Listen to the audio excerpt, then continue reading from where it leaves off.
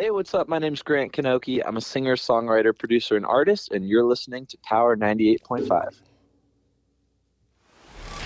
We don't play the social game. We are social. Power 98.5. You're listening to Power 98.5, powered by United Angels Dream, your number one resource for public relations, entertainment, and multimedia. Contact them today at unitedangelsdream.com. Hi, this is Dan Aykroyd. He's progressive. He's beautiful. He's thoughtful. He's intelligent. He's powerful. He's positive. He is Stephen Cuoco on Power 98.5 Satellite Radio.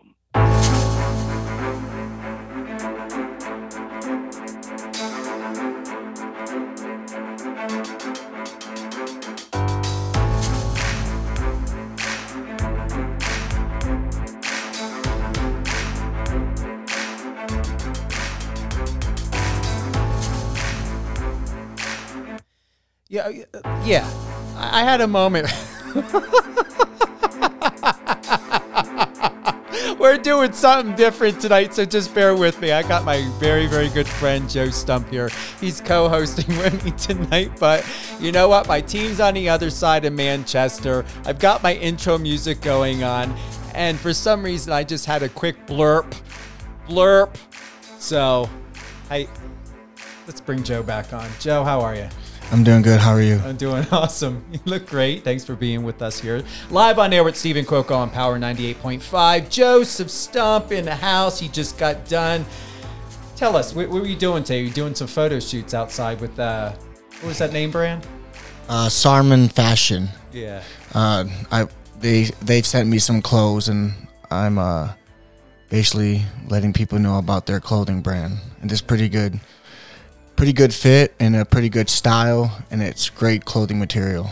Now after this, you can go ahead and let them know you gave them a shout out on Power 98.5. Absolutely. Yeah, hear what they have to say. Yeah. So what are you going to do? You getting any more clothes, or what's happening? I probably will get some more down the road from them.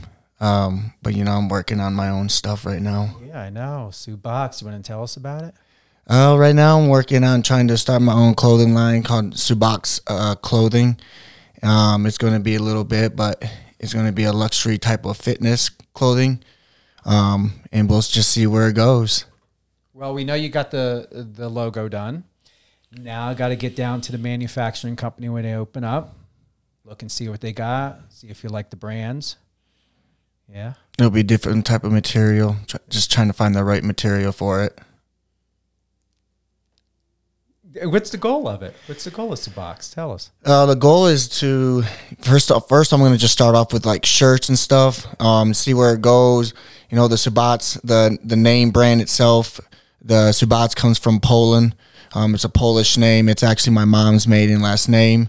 And I came up with some other ideas, but I'm like, let me just do Subox because it kind of sounds rich in a way. So that's what I chose to choose that name, and I think it's going to take some time and putting it out there for people to purchase and to buy. But I got to be dedicated and keep on pushing towards it and stuff. And once it comes out, I'll be ready to show the world it. Well, hey, you're really passionate about it, and that's the thing. People are going to believe in it because you believe in it, and that's something we already talked about. Right. Yeah. And the logo looks incredible. I had the opportunity, Joe and I were sitting one afternoon, and he pulled out his iPad and showing me his incredible skills of how he writes. And I was like, yeah, you got it. And he nailed it too. So you own your own logo. You don't have to worry about paying another artist or nothing. No. This boy's got some set skills. So what's on the mark? I mean, we've had an incredible week. Talked about a lot of stuff. Showed me a video of Ashton Kutcher helping kids out, and oh yeah, with the foster care kids and stuff, because a lot of people don't know there's we have so many kids in the foster care system, and a lot of people don't realize. I mean, there are some foster families been taken away from their families, from good families, and placed into these homes. And just me being a foster child myself and growing up in the foster care system at a very young age, I didn't have the greatest family. And, you know, as Ashton Kutcher was saying on his podcast, and when he was in the courthouse, that, you know, a lot of these kids, they don't like, most of them won't end up, you know, making it in life. A lot of them will end up in prison. A lot of them will end up in a gang, on the streets, homeless, you know, just making bad choices their whole entire life. Most of them won't even graduate from high school. And there might be a very small percentage that they may make it through high school and also go to college. Because I was one of those ones, you know, I did finish high school, and I also did get my associate's degree, and hopefully one day to keep on pursuing it. But my whole goal is on here today is just to let people know about the foster care system. I mean, you got people who are for the foster kids, and some who are just for the money. And the ones who are for the money are not the greatest people. As for myself, I didn't have that luxury of having a good foster care family.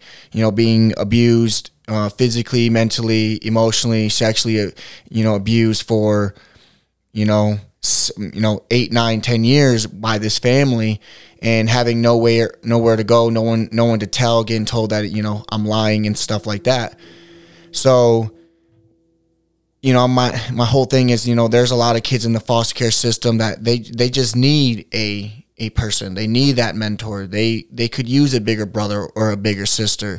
They could use that, you know, that mentor that will talk to them about things, about how to live life. And, you know, what I think is what we do need in this foster care system is, what are we doing to prepare them when they turn 18?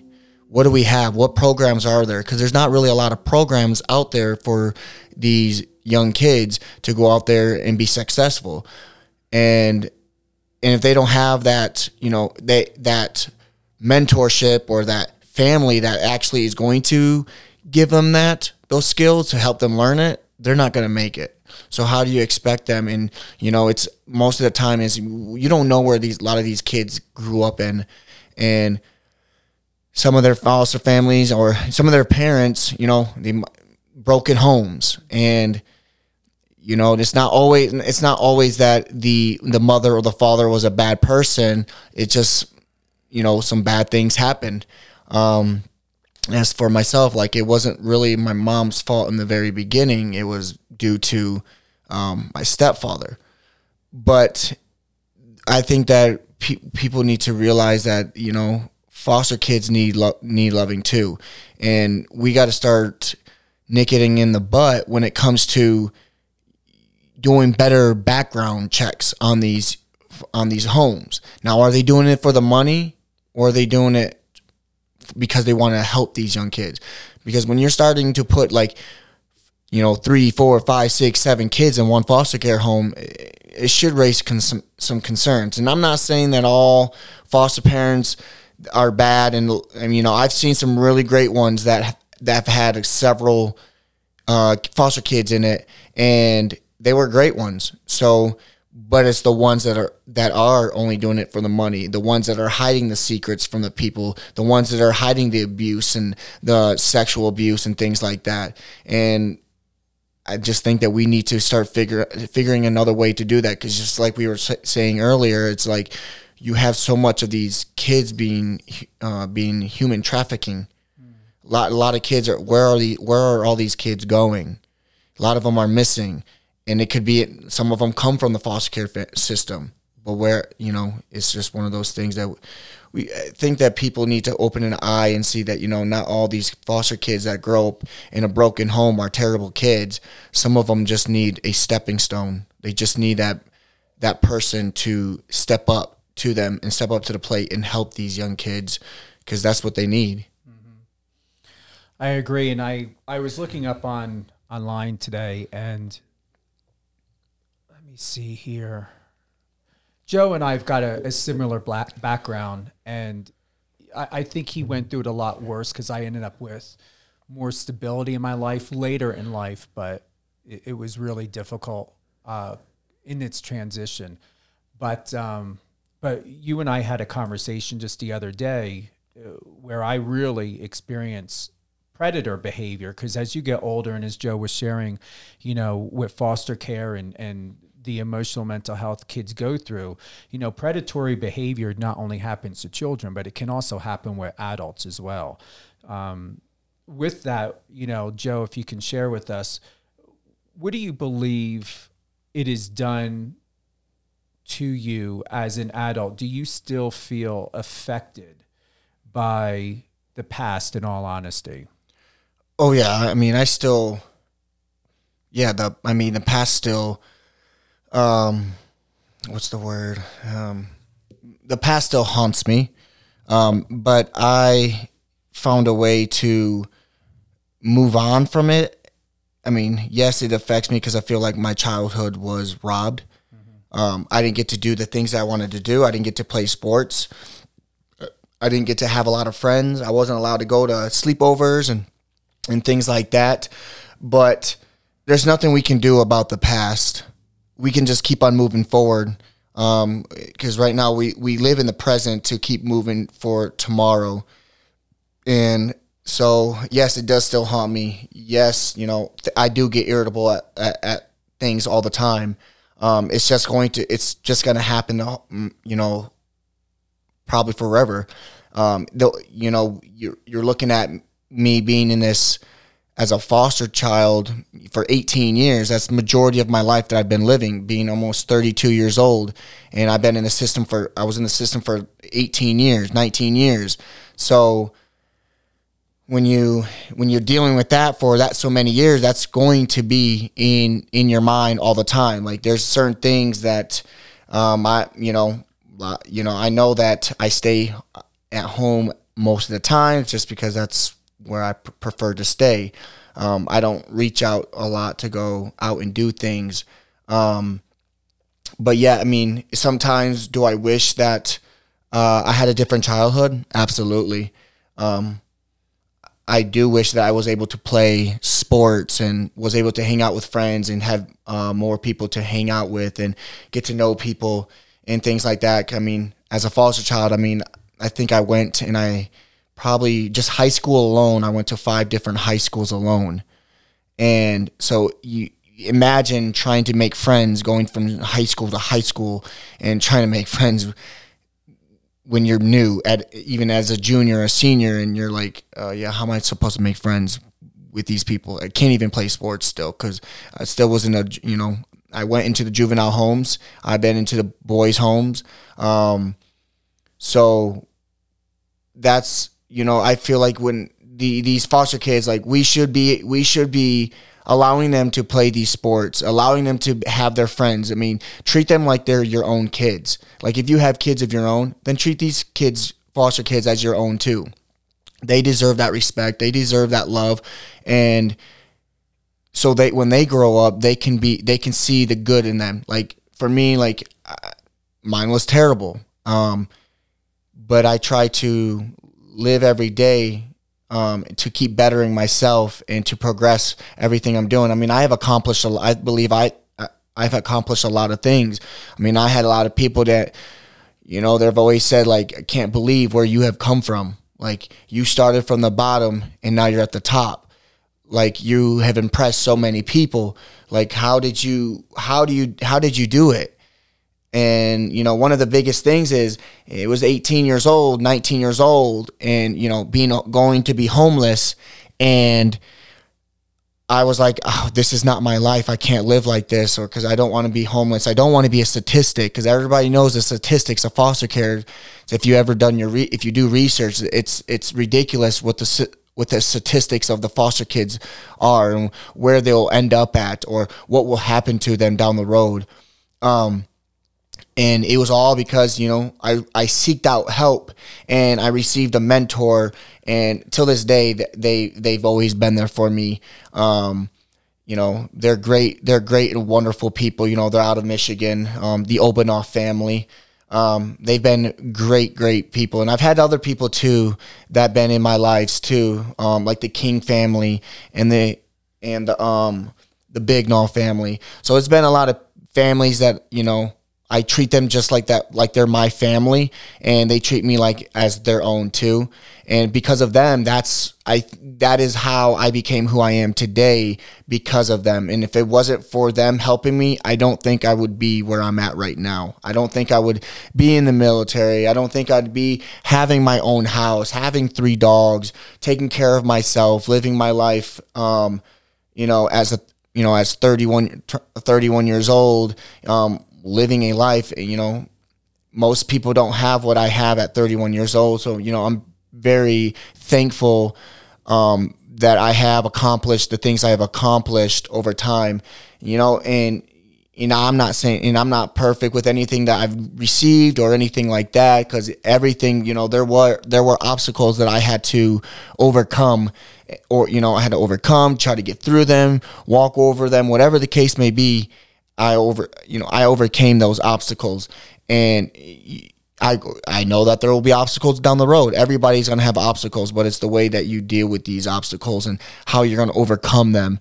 And just because your past or something that happened in the past, and it may not even been in the foster care system, it could have been something else. It could have been you lost one of your greatest best friends. It could have been, a woman that might have been raped or something like that. Those things will scar you for life, but it takes a strong person to keep on moving on in your life. And, you're going to deal with that scar. But I believe if you believe in yourself to overcome it, you will. Mm-hmm. Yeah. Yeah. No, that was really good. That was a really good share. You covered a lot, but yet you didn't give too much away, in a sense, because everyone has a different story. Everybody has a different approach. Yes. Everybody's, and I'm one of those people, I don't compare my past to anybody else's, because everybody deals with things differently. One of my biggest pet peeves is I don't like when someone says to me, I understand. Or when I had my past and people say, I understand. Or if you might have had someone that had passed away and people say, I understand. You don't understand. You don't understand what that person is feeling, because that person does not have the same feelings as you. And my past is my past. Could have been worse than somebody else's? Maybe so. But I'm not going to tell you that my past is worse than yours. My horror story is my horror story, and your horror story is yours. And, I always tell people, how I can tell people that when, they had a hard childhood or a hard past, and I'm just like, I don't understand what you're going through, but I believe that you'll make it through. And same thing is like, I believe you can overcome these things. It just takes a strong person to do it. Not everybody can do it. But if you can find that in you to overcome overcome your past, you can be more successful in the future. And that's what I had to, that's what I had to do. I couldn't live in the past anymore. But does your past still, do certain things trigger the past? Absolutely. But I don't know what is going to trigger the past for me or not. It just happens like that, and I won't know. But yeah. Does that scare you, not knowing what will trigger you? No, it doesn't scare me. For the fact that you just got to be ready for how to deal with it. And if you're ready for it, you don't know what's going to happen. It's everybody takes things differently and stuff like that. And, I had to go through counseling and things like that. And I don't believe in counselors and psychiatrists and things like that. But I would never tell anybody not to go to see a counselor, because everybody deals with things differently. But based off of what I've dealt with them, I don't trust them. But I would always tell someone, you probably need some counseling, or you probably need to see someone or talk to somebody about what you're dealing with. Just because, you gotta find a way to deal with that situation before it comes too hard. And so for myself, I don't see counselors and I won't seek them out. But I would tell anybody, if you need a counselor, I would say see a counselor, or use who your best friend is, or someone that you're really close to, even if that's your pastor, or maybe it's not a family member, but it's a friend of a friend or something like that. Somebody that will listen to your story, but someone that will actually listen, not talk during while you're trying to speak what you're dealing with and things like that. I know we've got some parents tuning in tonight. My team did a great email blast. I want to thank all of them for that. Thank my friends and people on social media, Instagram, for sharing this. Joe shared it. I don't ever plan these interviews at all, so I'm just going with the flow, going with the comments and some of the responses and recommendations that came back. Joe's done a couple interviews.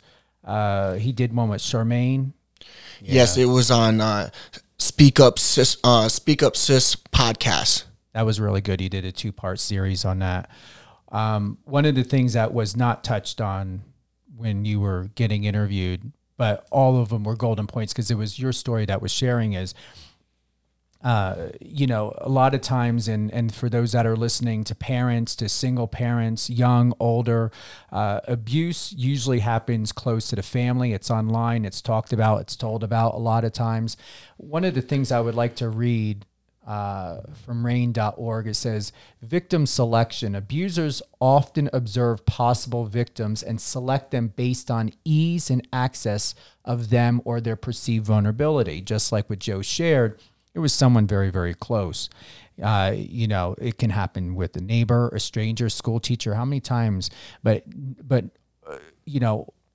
for the most part, the predators always know of the victim, before it happens. Gaining access and isolating the victim. Abusers will attempt to physically and emotionally separate a victim from those protecting them and often seek out positions in which they have contact with minors. So before you go into this share, Joe, to get your viewpoint or experience on this for those that are listening and those that will continue to listen, this episode will air Monday and Tuesday. I may do Wednesday, but I know Monday and Tuesday we're going to do, I'm going to write this down here to send this over to my team. We're going to have this air 11 a.m. Eastern time, and we're going to do 6 p.m. Eastern time. So once again, today we are live. Joe Stump, Steve Cuoco, live on air with Stephen Cuoco on Power 98.5. What inspired me is from a video that Joe shared with me yesterday. Ashton Kutcher, I had no idea that he's out there helping kids. But once again, these perpetrators, whether it's a child, an adult to a child, or adult to adult, it's always someone close to them. So Joe, when you were growing up and in this experience, did you ever felt alienated? The person that did this to you, did this person try to separate from you from your mom? Did they try to get in the middle? Was there any type of possession experience to keep you very secluded and quiet throughout all this? This Foss family, I won't say their name because they don't deserve that. This Foss family, they basically would threaten me, and say if I would tell anybody, I'd be killed in the backyard or buried in the backyard in the chicken coop. But there was I was still able to see my mother at times, but I think the system kind of screwed my mother over at the same time, because my mother at the time, when she was able to get us back, she got remarried and she had another son, and they gave her a ultimatum to either move into another house that had more bedrooms or build another bedroom, which they couldn't afford to go buy another house. But what they did do is they had people that could build another bedroom, which they did build another bedroom. But during that time, after that bedroom was built, my stepfather at the time, my mom, the guy that my mom was married to, who was a really great guy to her, died. And when he passed away, you know, the caseworkers and stuff basically told her that she was not getting her kids back. And so with that, it kind of hurt my mother, because she did all this extra work to find out that they weren't going to give us back to her. But my mom, I told my mom and stuff what this family was doing and stuff, but there's nobody she could tell, because my caseworker knew that what was happening to me, but she did nothing. And so I've had other teachers teachers growing up too that knew, but I never told them. They suspected it, but I always would lie to them and tell them that no, I fell down when I would get a bruise or a broken nose or a black eye or any type of marks on my body, because this family would hit me with fly swatters, belts, throw pots and pans, throw hot water, wires, sticks, whatever, brooms, whatever they wanted to use, they would use. Remember the wooden spoons and the wooden sporks? That's what they would hit me with too. But they also underfed me. So at night I would have to steal food at night. But so I always was still able to see my mother, and then I didn't get to see her for a while, and then they let me see her, and then she lost her rights, and then I never got to see my mom again. And I stayed with that family, and then at one time, this family did whatever they wanted to. I was still physically, sexually, emotionally abused by this family. Like I said in Speak Up Sis podcast, this family, they hung me by my hands, hung me by my feet, tied me like a pig before I go to bed. So at night, when I wake up in the morning, and they would use stay ties, they would put socks over my hands and use stay ties to tie up my hands behind my back and also my feet. But I slept on the floor majority of the time with no blanket, and so that was very uncomfortable. They also had another foster kids too, and one of the kids actually was adopted by them, and he did not want to get adopted by them, and his life didn't end up right. He ended up in prison at a very young age. He finally did get out of prison, and it looks like his life is getting a little bit better. But yeah, he basically when he ran away and stuff like that, that family was nothing to him anymore. They didn't care about him. They adopted him for no reason. He should never been adopted. But they've also adopted other kids that had really great lives and stuff like that. And this family would be a 2-year-old, and I said before, I can still remember her name. Her name was Olivia, and she was only 2 years old. And Olivia had autism, and Olivia would always stick her hand out because she was hungry. She always wanted food, and when she would reach her hand out and try to take their food, they would take a fly swatter and beat her hands with it. And then, one of the ways that they would hide, even they did it on myself and, the other foster kid too, how they would hide marks is they would use Destadin. And because Destadin would hide red marks, because, how diaper rash is, it gets rid of the red marks and the rash. But it did the same thing with the regular marks and stuff too, from the fly swatters. And they would just use Destadin, and I would, if there was marks on me, I would wear a long sleeve t-shirt or a sweatpants. So I still was able to go see my mom and everything. And I know I'm going in different things, but I'm just trying to remember things. But yeah, so didn't get to see my mom no more. There was a chance I was able to get I was going to get adopted. I mean, and you know, one thing before I go into that, I could go in and tell you so many stories about this foster families, and I didn't even talk about in the beginning about my stepfather because I wasn't even in foster care yet. But he did things too to me as a child, you know, sexually molested. That's the reasoning why I was taken away from my mother, because I was molested by my stepfather at 2 to 3 years old. But back to the getting adopted. But I was supposed to get adopted and everything like that. And, you know, it was a really good family. I moved into them. But, you know, because I was never loved I was never loved. So I didn't understand why this family was buying me all these things, doing all these things for me, because I never had it. that was my first time celebrating Christmas was with this adopted family. And because I never was allowed to celebrate Christmas, I never was allowed to celebrate any of the holidays, my birthdays, nothing like that. So when I went to this family, it lasted about 2 months before I started getting in trouble in school and everything, and got placed into a placement, and stayed in this place for a little while, and then went back to that family, and again it didn't work out. And again, where did the social worker put me back with? That same family that did all those things to me.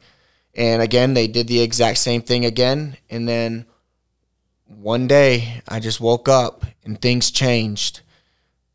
And I don't know how I just woke up and just started saying like if they were going to do something to me, then I'm going to do something back. I don't know how I got that strength. Sometimes I'm like, maybe it was God giving me that strength, because I'm like, how did I get the strength to defeat my enemies that were always all the time abusing me and things like that. So that one day when that woman walked up those stairs and said that she was going to beat me, that's when I shoved her down. I shoved her down the steps.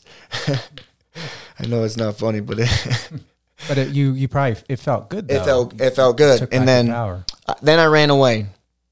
I was walking down the street, and this one police officer saw me, and he's like, "What are you doing?" I said, "I'm just walking to this park." And he's like, "How old are you?" I said, 14. He's like, "You're not supposed to be walking out here by yourself like that." I mean, back then, you know, you wasn't really worried about child trafficking back then in the 90s, early 2000s. And so I went, and he took me back. And he's told me if he ever catches me running away again, then he's going to take me to jail. And at that time, in my mind, I was like, please do. Please take me to jail. I'd rather go to jail than be at this place. But 14 years old, I'm not going to jail. But so again, I went back to that family, and then again, Ralph tried to do some. The guy went and said, he tried to pull a stunt. And then when he tried to hit me, I grabbed a hammer and told him that when you guys fall asleep, this hammer is going to go through you guys. And then they didn't go to bed, and I didn't go to bed, and I held that hammer the whole entire time in my hand. And then the very next day, I ran away again. The same police officer saw me. And he's like, "You're going to jail." I said, "Thank you." And I literally told the police officer, "Thank you." I said, "You don't know what I've gone through." And here comes, the fat woman, 'cause she was a big woman, walking down the hill and telling the police officer, "Yeah, we don't want him back." "Yeah, I'm good. You don't want me back." And then that's when I told them what was going on, and they pushed me into that, and then life changed after I left that place. And then I was like, so I went down, they took me to the station, and then they found this other foster family that, I was saying that they had several foster kids. they were a really great foster family.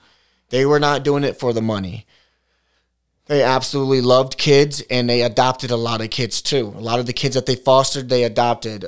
But then I was there for about 2 weeks, and then I had to leave. They put me in another placement again, and I stayed there. And because I was behaving, they let me go back to that family. But that family only lasted for so long before I got in trouble again. And then I got put back in this place, and then from there on out, I was in just juvenile detention for the rest of until I turned 18, and they got put into a semi-independent place where it was more of an open program for boys, and it was a really good program. I met some really great staff members and things like that, including the King family, but I met them way before when I was like way before. And so went from there, and then, after it turned 18, 19 years old, basically the state says we're done with you, and there was no place for me to go. And that's where I'm like, there's not these, maybe it's just Michigan. I don't know, because that's where I was a foster child at. But there's not a lot of programs out there for these kids that are turning 18 years old. So I believe how do we create these agencies need to create these programs to prepare these kids for the future. Even if it's to learning how to manage your money, how to fill out a job application, how to build a resume, how to do all these different things to learn how to become an adult so you don't become homeless, and learn how to be financially stable to pay your bills. And definitely in this day and age, you don't want to be homeless in this day and age nowadays when everything's, the market, everything is up compared back in the day when I only had to pay $200 to rent a room. Nowadays, you're looking at paying $800 for a room. I mean, so it's like we gotta help these kids, or find a program. They need to build a program for these kids to help them to better their lives, so they're not a statistic. Because I feel that's just what the state is looking for over the foster care system. To me, it's a $1 million industry. These people are making so much money. It's an economy. Yeah. Just like war, sickness, it's all an economy. One of the things, was it the King family that adopted you and gave you all those gifts and stuff? No, it was the Simmons. Okay, so one thing I would like to touch on here is talking about gifts. I want to thank my team for sending this information over. So, not everyone who gives you gifts is out to hurt you. However, I'm so glad Joe brought this up, because these people were trying to love Joe and give him a sense of security. They were doing this in a good way. Here's something I would like to read to you that was sent to me, and I want to thank once again my team for sending this information over, because I knew Joe was going to have some really golden moments. But also to make it very clear for those that are tuning in, if you have children, if you're concerned about any kids that are being hurt, if there's any signs, I'm going to touch on some of these things of information, because Joe he's sharing his experience. But outside of that experience is to understand a predator's mind. So creating dependency.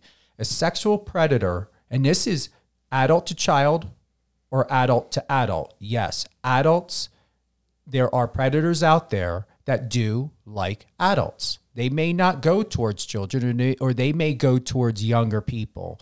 So this is factual information. This can, this is, sexual harassment. This happens with people at work. How many times? It's all predatory. So a sexual predator may begin manipulating their chosen victim to create dependency and intimacy. In the beginning, they may be very attentive, showering the individual with gifts. This was not happening with Joe, but this does happen. This is the other side of this sick behavior. Gifts, praise, phone calls, and text messages. This creates a feeling in a victim that the perpetrator has a special bond with them. The victim may feel that the perpetrator can provide something no one else can. All right? And they are the only person who truly understands, respects, and cares for the victim. This builds loyalty, vulnerability, which the sexual predator can then use to their advantage.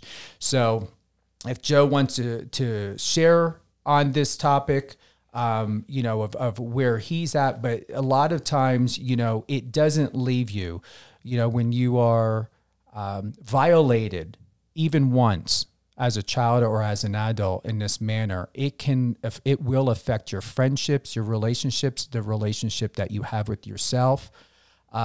So with this, just be mindful. It's not just children, also adults. What are their intentions? What are they trying to control? And if intimacy, I'm going to let Joe take the mic after I make this point. Let me just double check and make sure if they combine this with something else. So we did that. We're going to get into grooming next, because that's another huge problem that predators do. My point, so I don't go off track, is the creating dependency is if this is leading into if an adult to a child or adult to an adult leads to immediate sexual contact. And here's the other thing that was sent to me, and Joe's got more he's going to share and talk about, but we're going to give two different perspectives. Joe's giving a perspective as a person who was victimized. I'm giving a perspective from factual information of what to look out for in conjunction to understand what happened to Joe. That when intimacy begins, especially from receiving gifts and praise and this embellishment of attention, there's a problem. How can you go into intimacy that quick with someone over these things? There's a hidden agenda. But the other thing too is keep in mind is even though the child has grown up, the behavior can still carry on. And that's the number one thing that you've got to look out for, that if you've got a brother, a sister, even if you've got a parent that had ever experienced sexual abuse, rape, the behavior patterns can still continue. And this is something I talked about with Joe yesterday, especially here in the entertainment industry, that we have a big problem in. And especially with this, talking about giving gifts and stuff, is they know how to find you. They know how to find your weak spots. They know what they're looking for. So when these predators come in, they know what you need. They know what you want. They pay attention to every single thing that you're talking about. And they look to find where they can have power over you to create what is called dependency. So with that, Joe, have you been able to find in all your independence, being successful, being in the military, having your own house, having loving animals and everything, what do you do to encourage that independence in yourself to help other people to be independent so that they can avoid being predatorized by someone and taken advantage of? There are people that will gift you, but then they also have a what's the word? Ulterior motive. Yes, they have an ulterior motive, and so, but sometimes you don't even know. You don't. You don't even know if they do or not. But then there are some people that they will gift you, but they're gifting you because they care for you personally and things like that. And those are the good people. But the ones that are wanting something from you at the same time is a different story. And being independent is probably, a good thing, is because, first off, it's going to be hard when you buy your house and you're just coming out of an apartment or renting a room. Like when I was renting I guess they call it like a mother suite. It was it was another person's house, but it was in their basement that they had 2 bedrooms and a bathroom and a kitchen and everything like that. And I didn't have a lot of stuff in that place, couches, a couple things like that, but not a lot. So moving into my own place, I didn't have a lot of stuff to put into my house. So the very first few months of me moving into my house, it was empty. It was empty, so there was not a lot of stuff in my house. So it was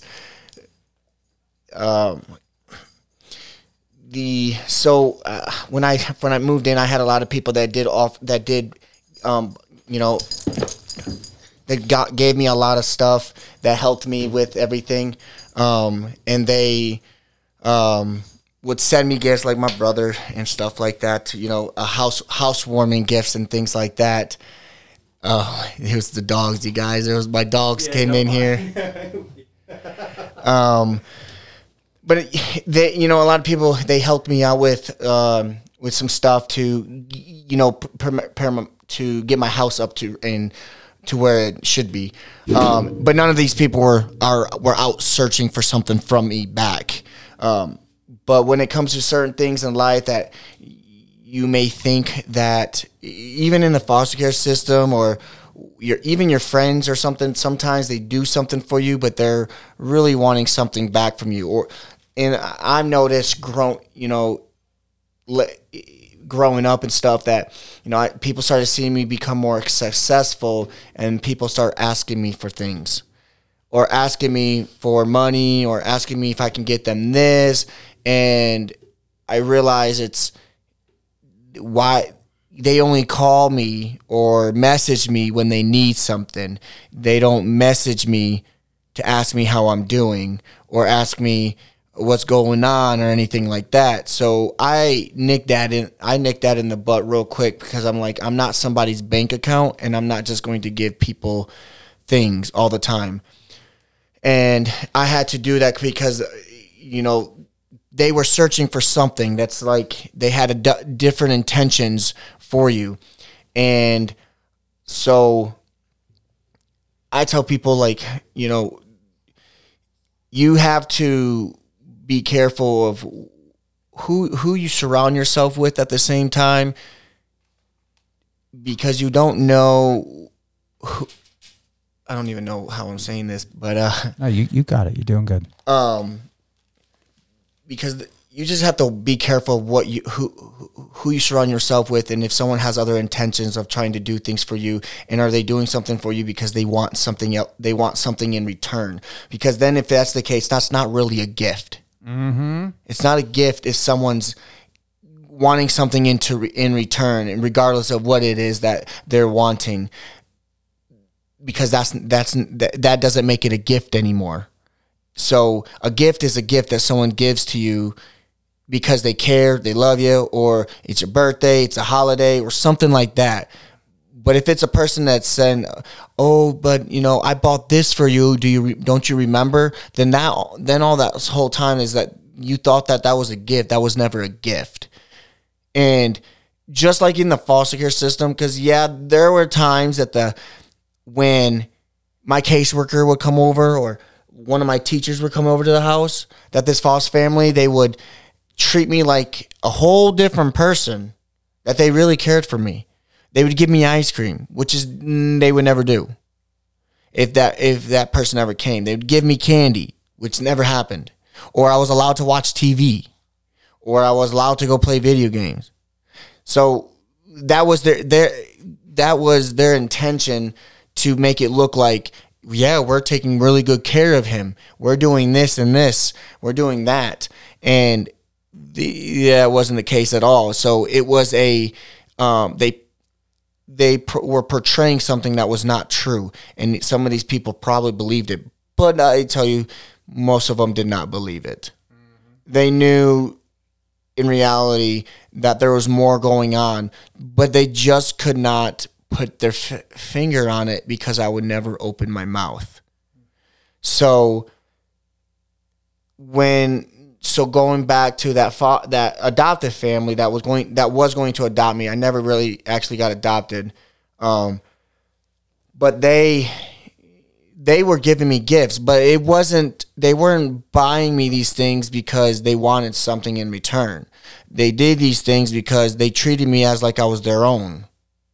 But I didn't understand it because I'm like, they were caring and loving me too much, and I didn't know how to take it. So I would back up and treat them with disrespect or treat them mean and things like that. Even when they would buy me things and, we would go to restaurants and I get to pick my own drink or I get to pick my own food. Or when at night, we would make pizzas and things like that. It was like a real family ordeal with this family, but I just didn't understand. And a lot of people do believe I should have never been taken from that family because there was no reason for them to take me. The family did not give up. The family did not give up on me. The state says that I was no longer fit for that family, so they took me out. And I think that's one of the biggest problems too. Is, in my opinion, it's just it's all about money in this whole ordeal with the foster care system and even in adoptions. I mean, even adoptions. I mean, things can cost money. Things can cost money if you want to adopt a child, and it's like, why are we charging to adopt a child when this child needs a home? This child needs a family. But yeah. And here's something that's perfect that Joe touched on that I was going to go right into next. Grooming. Grooming can feel exhilarating at first. The predator employs attentiveness, sensitivity, false empathy, and plenty of positive reinforcement to seduce their victim. For their part, victims can be so enthralled with or overwhelmed by the attention they are receiving, they will often overlook or ignore the red flags. This goes back to what you talked about before. You just may not know. You may not know the red flags until inappropriate touching, controlling. Once again, these predators look for control. And here's a good point also, as I know Joe's got more to touch on, is when you start having friends and family question who you're hanging with, who is this person, what is going on, you seem different, you're not the same person, your behavior patterns are changing, that is a red flag. That's where Joe was talking about. If the social worker is not noticing, if you or if they are, sometimes it can be so innocent and so like nonchalant that you may not know. But if your child, if your teenage son, if someone that you know, an adult, if there's any sexual harassment happening at work, if there's anything, once again, it's always someone that is close to you. If there's any grooming getting done and you start having your close, I'm talking about family and friends who know you well, and they are starting to see behavior patterns, temperaments, emotional outbursts, with being withdrawn, that is a red flag. Because when behaviors, you don't start talking to someone all the time, or you see your family, you check in, and then you go absent, or things start going crazy. Red flags. Red flags that may alert them that the person who is showering them with that attention is somehow off, little by little. The abuser breaks through a victim's natural defenses, gains trust, and manipulates or coerces the victim into doing his or her bidding. So once again, if someone you know, someone you love is becoming withdrawn, erratic, behaviors changing, mood swings, whatever it may be, ask them what is going on. Check in with them. If you're not getting phone calls and you're used to getting phone calls, you're used to getting visits, check in with them. I know Joe can probably touch base on this. We're going to say there are 6 main stages of grooming. 1, Joe, you can, once I read off of these, if you have any advice, any recommendations, if any of these stand out. First stage of grooming, targeting the victim. It can be aggressive, it can be nonchalant, whatever it is. You can tell that somebody wants something, even if you seem interested. If it seems like it's not organic, that's one of the signs. Targeting the victim. You got a comment on that? It's the same thing as child molesters. Yeah. How the way that they reach out to these kids, how they like, hey, you want some candy? Mm-hmm. Do you want this toy? Come here, I can go buy this for you. And most of the time, these young kids are like, oh, candy? Sure. Mm-hmm. Food? Sure. Toy? Sure. So that's the same thing as that. Mm-hmm. That's how child molesters are out there to get those kids. That's how they do it. Second, and you touched on this, gaining the victim's trust. Once again, anything that can be luring in, promises, numbers. Joe, if you got an opinion on this, when someone is making constant promises, it's not going through. Maybe the child is being told, we're going to go to Disneyland. It never happens, but the promises are being used to keep the control over them. And even if the promises are starting to get fulfilled, let's say the tickets were bought to Disney World, but still you never ended up on a plane. Why is it taking so long to get to Disney World? So if someone is making promises, what's really going on here? What is that other person getting out of it? And let me tell you, I'm just going to be fucking honest. If you don't get results, and I mean results without a contingency attached to it, that other person is fucking around and committing some fuckery. Filling a need. Number 3, Joe. Filling a need. The predator always is going to look for how they can fill a need for you.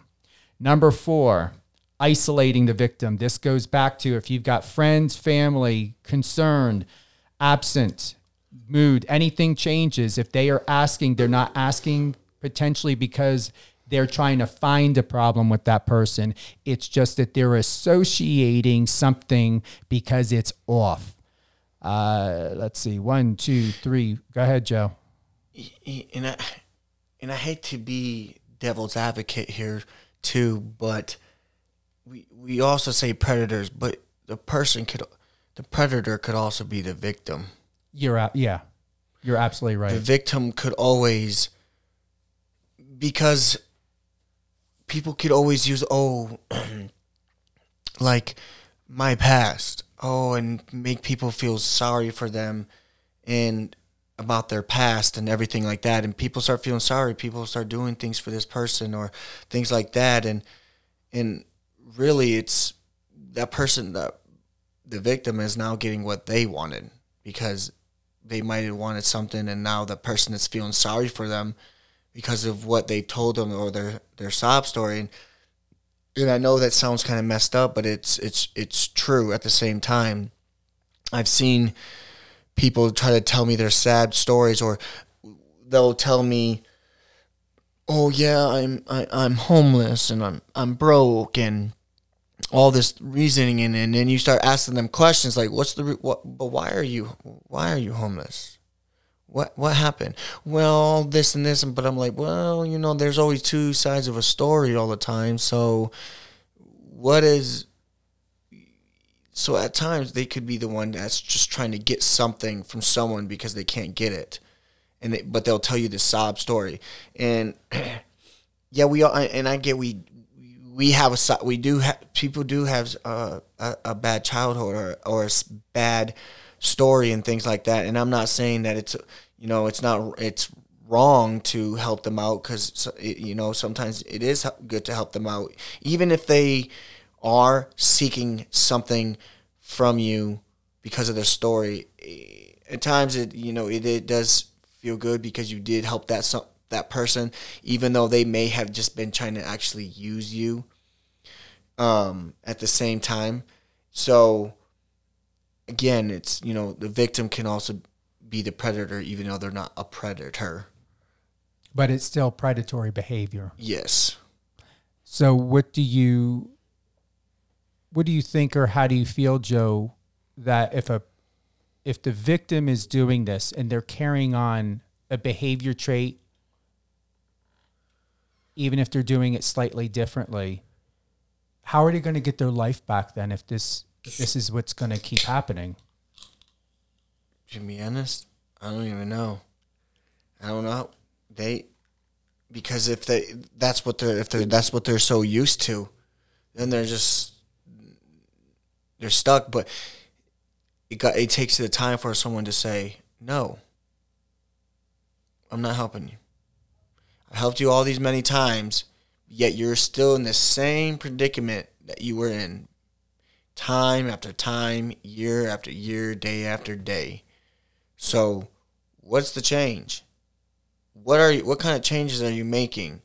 You can't play victim your whole entire life and keep living in your past. You just can't and expect everybody to feel sorry for you and to help you all the time. It's time for you to change. I've had people, when I did the podcast with Speak Up Sis, the people would message me and say, I'm sorry to hear about your past. And I tell them, don't be sorry.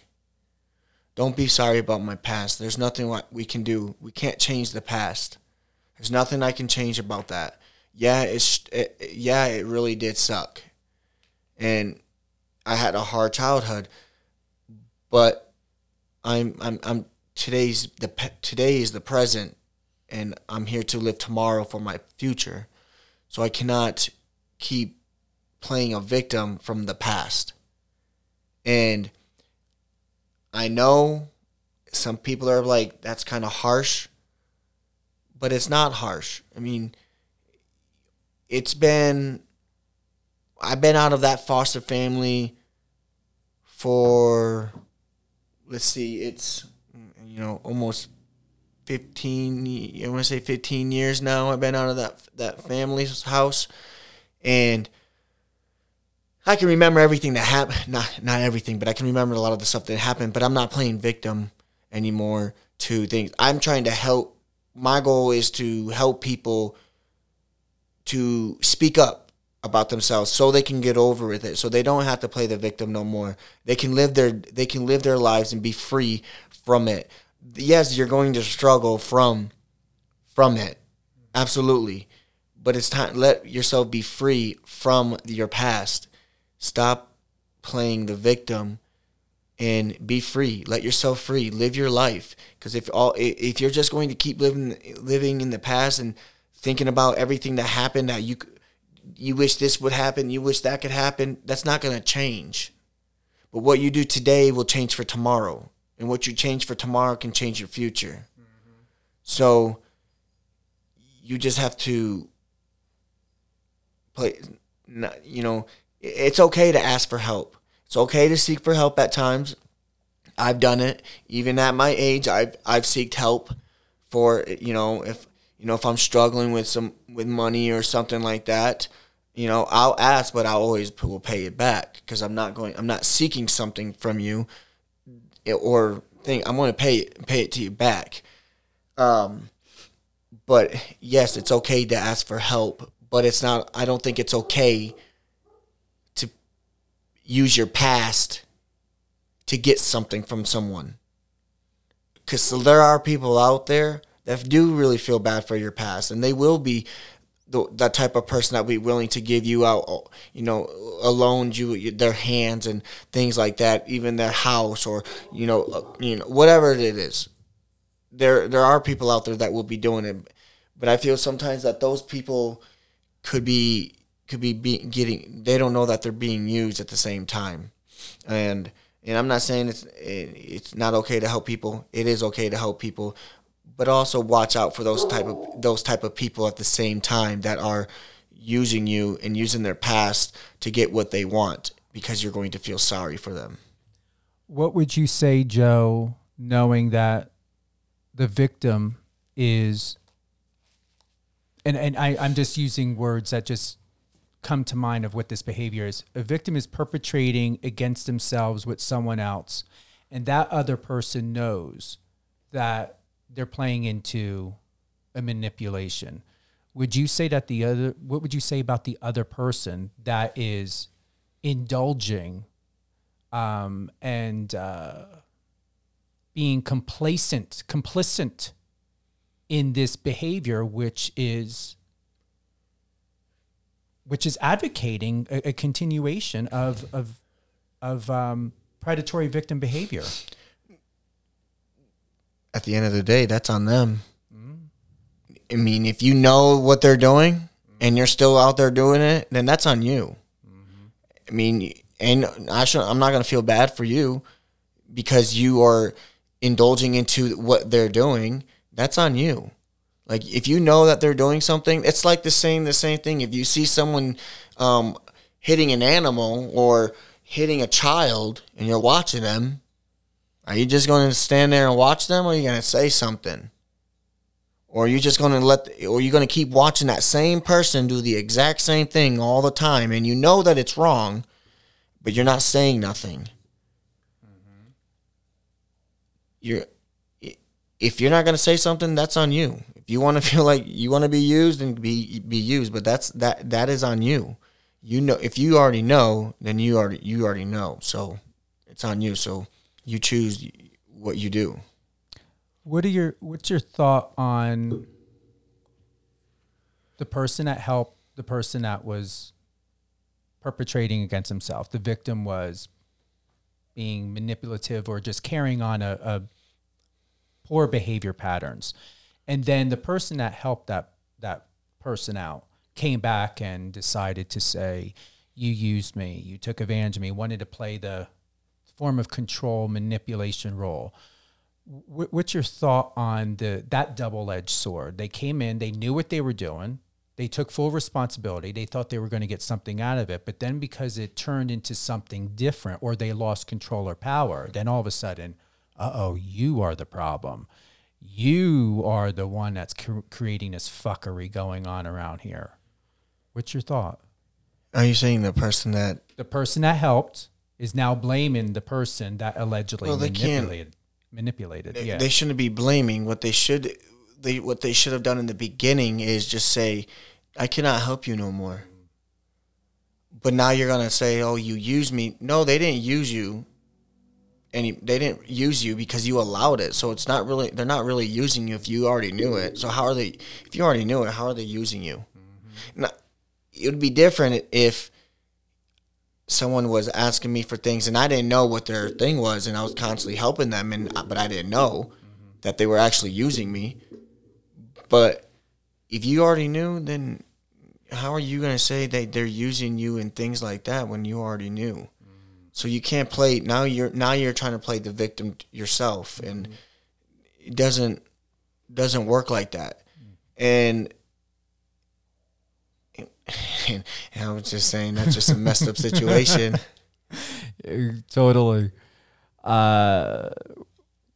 Sexualizing the relationship. So, what's your thought on that, Joe? Sexualizing the relationship to where either sex is thought of, it needs to be included, it has to be included, or it's ever so that there's just sex involved or intimacy, whatever you want to call it. That's part of the grooming, to where there's usually sexual favors, or once in a while to where the victim is appeasing the perpetrator by allowing intimacy to happen. What is your thought on that with this happening? It goes back to what you shared before of, the victim ends up becoming a perpetrator. So what happens when the victim allows sexual relations and intimacy in order to appease the other person, to keep the favors going, to keep the love going, to keep whatever it is that the victim is trying to get fulfilled? Do you have a thought?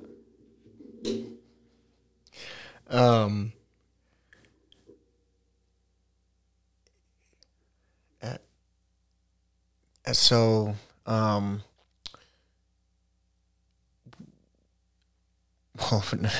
basically you're selling sex. Basically, what you're doing. But it's just wrong. I don't know what else to say. You touched on a good point, and this is something of why so many children and young people fall into prostitution or escorting. So, for yourself, but children are forced. They're not forced. Difference between most adults that do prostitution. Some of them choose to do that, or some of them are. There are adults that be forced into it, but some choose to it. Children don't really choose. They're forced into that type of ordeal. And there's that right there is just sick.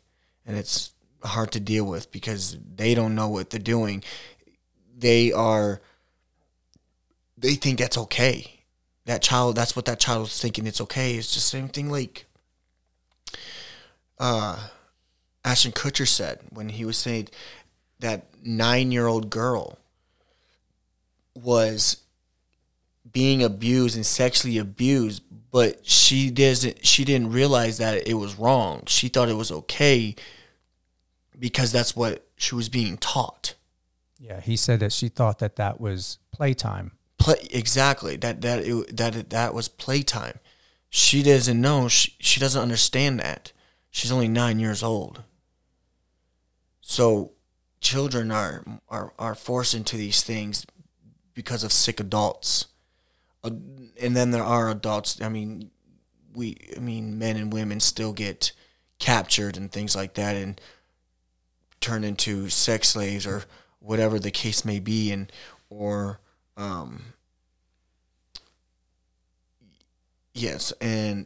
some of them they choose that route. I mean, look at Las Vegas.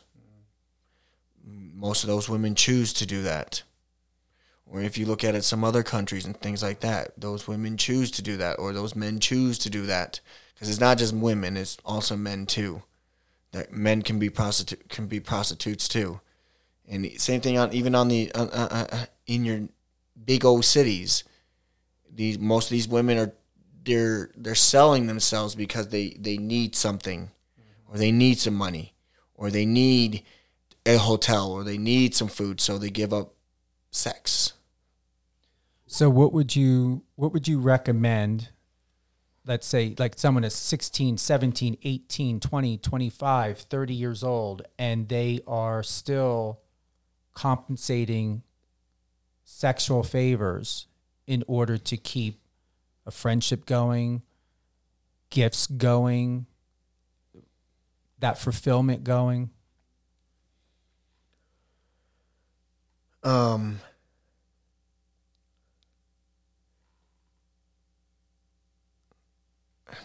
People choose what they want to do.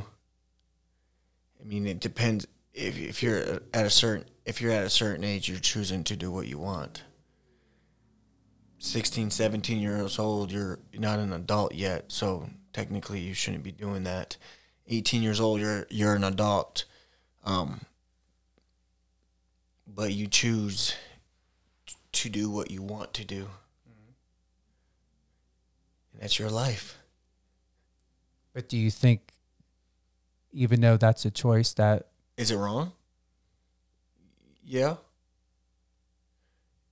it's wrong. But yeah.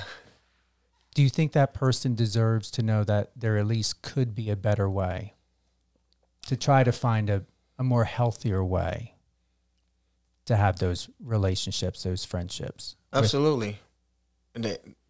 They can, but maybe that's the only thing that they know. Sometimes that's the only thing that they know. That's what they grew up on. That a lot of this stuff that we talk about could be based off their past. That's what they grow up to do. That's where it stops. Like even and it doesn't have to just deal with a foster care system. It could be you could have been living in a good home too at the same thing, but your parents don't know what you're doing on the outside. It starts what to me, stuff like that, like giving things like that, is based off your, maybe something happened, or maybe you're looking for more money, so you're doing other things to make more money. I mean, it don't even have to be sex either. I mean, it could be drugs. I mean, people fail to realize drugs is just a big part of it too. I mean, people will go out and sell drugs just to make some money, because that's the only way that they know how to make money. Some people are gonna sell their bodies just to make some money. But sometimes I think it's something based on what happened before is the reasoning why they're doing these things now. But it all starts. Is it wrong? It's wrong. I appreciate that, because many go through that, and that's their mindset, and they deserve better. You deserve better. You always deserve better. Last one, Joe, is in the 6 stages of grooming, maintaining control. Is that anything you can relate to? Do you have an opinion about that? When someone's trying to maintain control, what did that mean for you when someone tried to maintain control? What did they do? What did that person do when they were trying to control you, scare you to not say anything, scare you? Well, I mean, how they controlled me is basically threatening. That was their way of controlling what I would do and what I would say. That's why I would never open up my mouth, because of what they would say. I mean, you're 9 years old and someone threatens to kill you, or bury you in your back, or bury you in the backyard, in the chicken coop, or in this big huge hole where there's water. You're not going to say nothing either at 9 years old, because you're afraid. These people are a lot bigger than you, and they're a lot stronger. And what you've dealt with for so long, you are afraid of these people. And that's some of the biggest things that a lot of these kids are afraid to open their mouths in the system, because they're afraid of what is going to happen to them. That's why a lot of people, it's the same thing with suicide. A lot of people don't talk about that they're going to commit suicide. Some of them want people to know, but then there are some that don't, and they don't say nothing. People are being in a situation where you've been abused. Either, it doesn't matter what type of abuse. I mean, physically, emotionally, sexually, mentally. You're not going to do something or say something because you're afraid what the consequences is going to be from that individual. And that was my whole thing, is I spoke up once and I was called a liar. So I never spoke up about it again, because the person you think that you're supposed to be trusting, who's your caseworker, to go back and tell the family what I told them, and then that family just unleashes the beast, basically, and tell you if you ever say something again, they are going to do this or do that and stuff like that. Well, that's why I never opened my mouth again. And it could be in just, it's not even in foster care either. It's in just regular family homes too. Not all these parents are, all high and mighty and things like that. I mean, everybody can be a different person behind closed doors. So everybody can act like they're the greatest family, but behind closed doors is a different story. But I mean, really, you could see kids' faces and see if they're actually happy based on certain things, or how they react, or how, if a mother or a father talks to that child, you can see how that child reacts just by their expression of their face. You can see. Sometimes those kids can show you that they fear their parents. Sometimes they can. It might be their body language that shows you that they fear their parents. Not everybody is perfect. Not every mother and father that acts like, their the greatest mother and father, and really in reality, behind closed doors, they're a different person. But in front of all their friends and other family members, they act like they're the greatest people. But a lot of these kids are not going to say nothing because they're afraid to speak up. And that's the problem with society, is how these kids are afraid to speak up because they're afraid of what is going to happen to them. And that right there is not right, because adults know that they can have a kid be put in fear to the point where they will not say nothing. Because why? That child is weak. The adults you're 10 times stronger than that child. So they're not going to say nothing. But we're going to take a little bit of a break. We're going to come back. Joe, I wrote down a couple golden nuggets, because the last part before we get into this and anything else you want to additionally share, we can go into it. I want to thank everyone for tuning in today, live on air with Stephen Cuoco on Power 98.5. Joe Stump, tremendous friend. I've had the opportunity now. I think it's been about a year and a half now.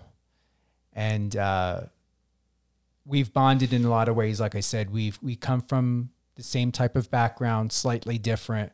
But I'll tell you, I haven't felt so connected with someone in a way to where I've always felt alone. And many victims, no matter how much love is there, no matter who is there, what is there, you can't escape the loneliness. And that's the biggest thing. Someone who wants to control you, perpetrate against you, victimize you, they look to find where you're not fulfilled.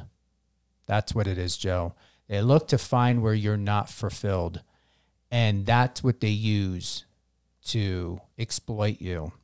So we've got, we're going to touch on suicide. We're going to touch on putting a child in a fear, and we're going to cover the last part in this of what Joe's going to share when it comes to grooming. So with that, we're going to do a live music drop by my friend Alex Embler.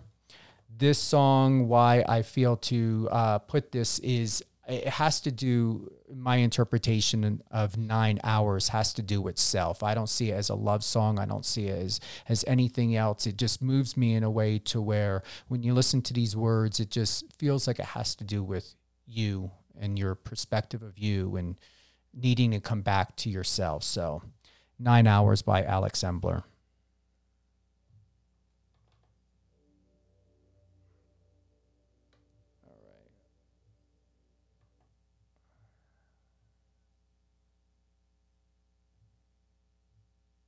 Hold on real quick. I think my team did not have it.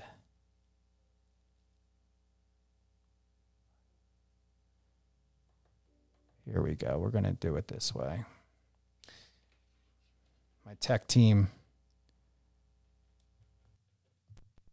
We're going to do this. Here we go. Thank you guys for waiting.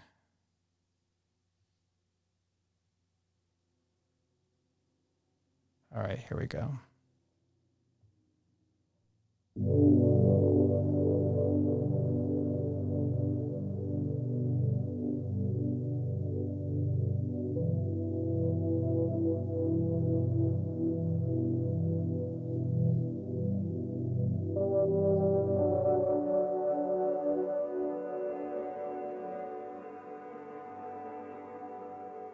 Nine hours, 600 miles, living these separate lives, but the love between us, it transcends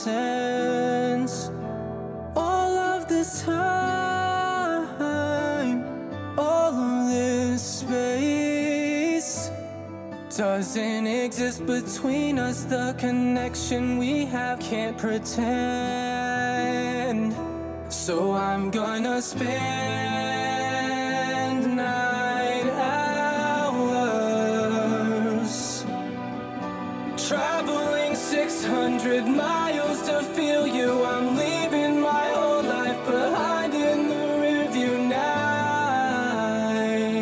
9 hours, and these 600 miles so we can just be us. It seems like a lifetime, an ocean between us. Oh, 9 hours.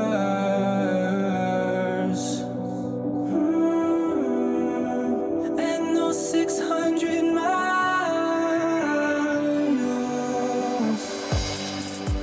our connection is strong enough to take us all the way to the end. And we waited long enough, didn't fall in love just to be friends that talk every once in a blue about what could have been. I'm on my way to you, wait for me. Say to me you're gonna spend 9 hours while I travel this 600 miles to feel you. I'm leaving my whole life behind in the rearview. Oh, 9 hours, and these 600 miles so we can just be us. It feels like a lifetime, an ocean between us.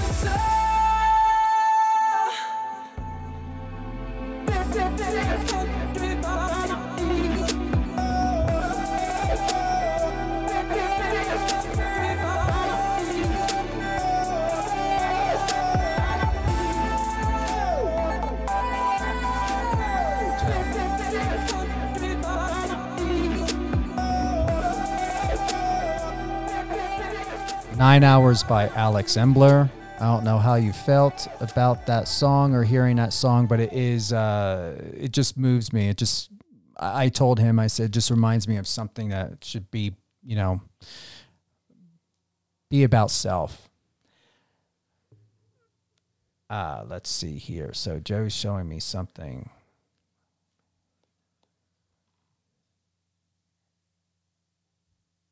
Is this that?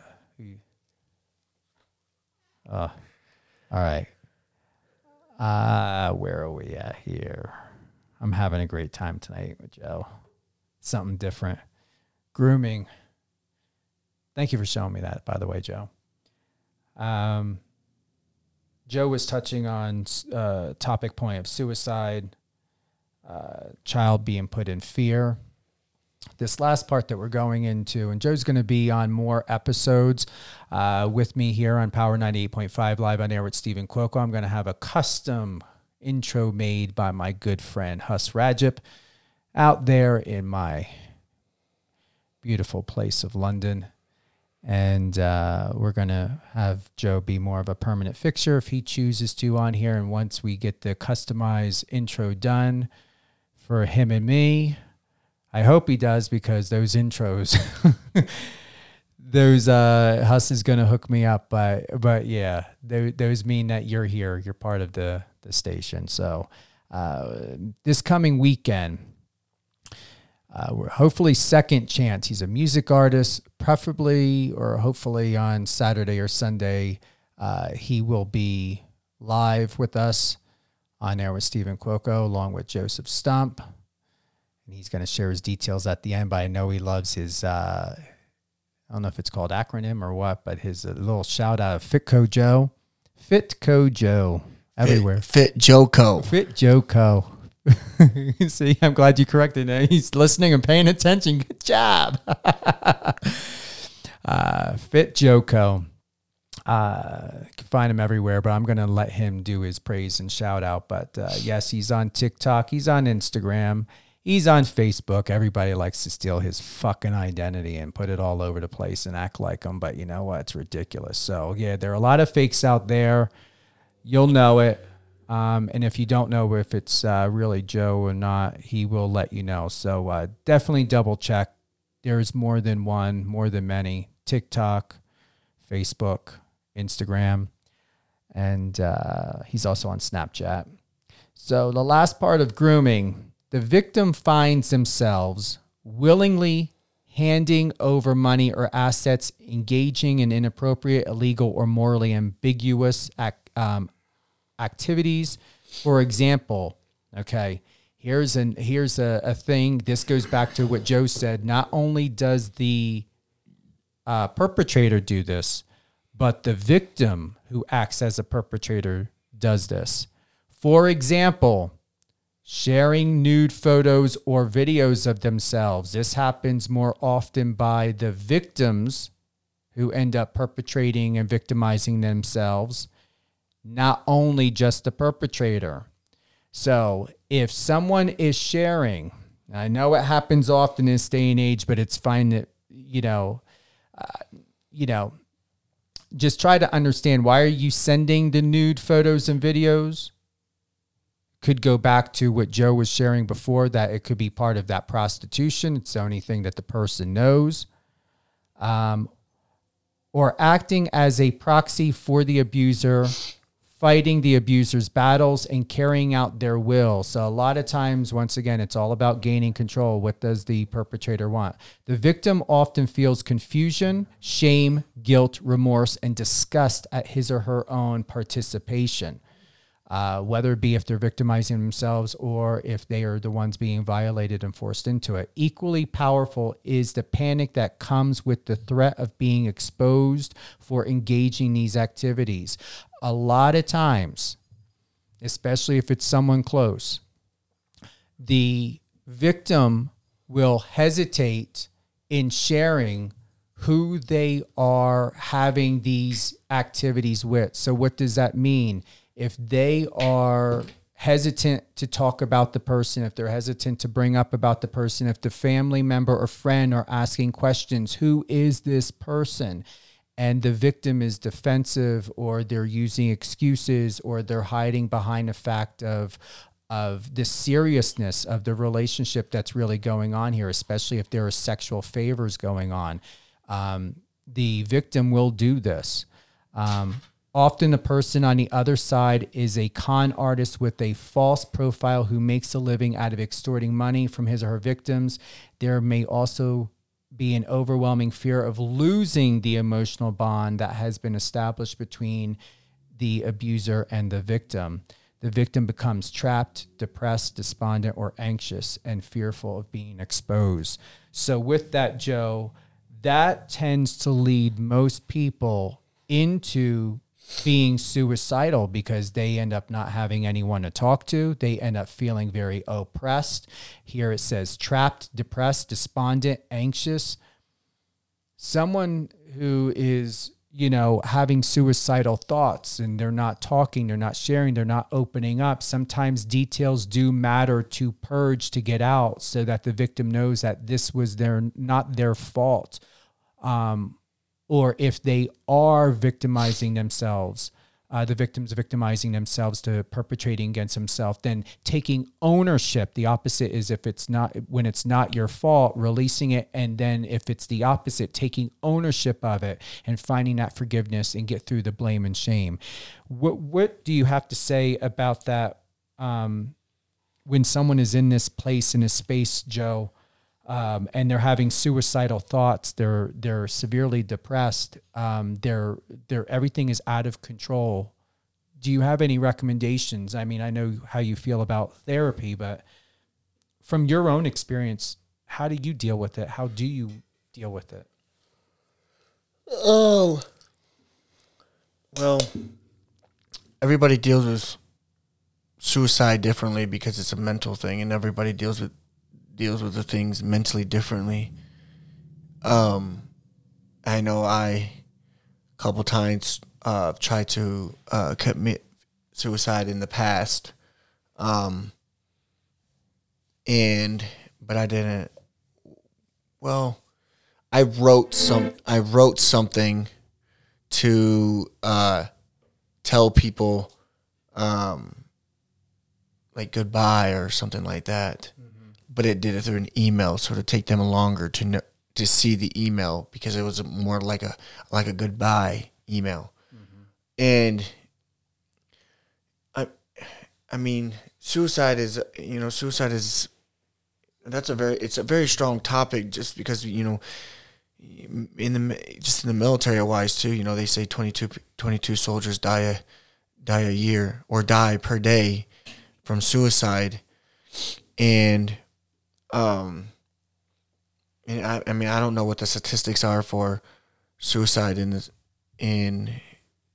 the U.S. right now or even around the world, but I can guarantee it's probably a pretty high. Definitely during this COVID, suicide was probably pretty high.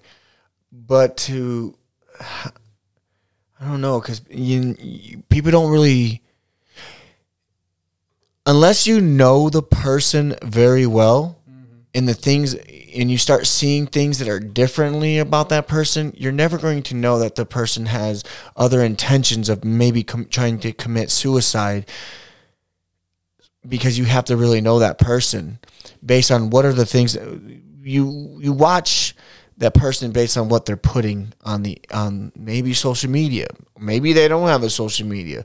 Maybe they're texting you and they're saying certain things to you, but you're not realizing it, but you're not paying attention to them, but you don't know them that well. Like if a person that really knows you, they know that you're dealing with something. And that's when you should be speaking up to that person if you know. But you're not always going to know what that person's intentions are. And maybe they're just having a bad day and they're just stating something. Or maybe something happened and they're just struggling with something, but they're not suicidal, but you might think they are. But you still should ask them. People, we are so focused on ourselves, or we're not a lot of the times, and we don't see what our friends are dealing with or what our family members might be dealing with. And if you're not paying attention to the signs, it's too late. It's too late, because they could take their life like that. But the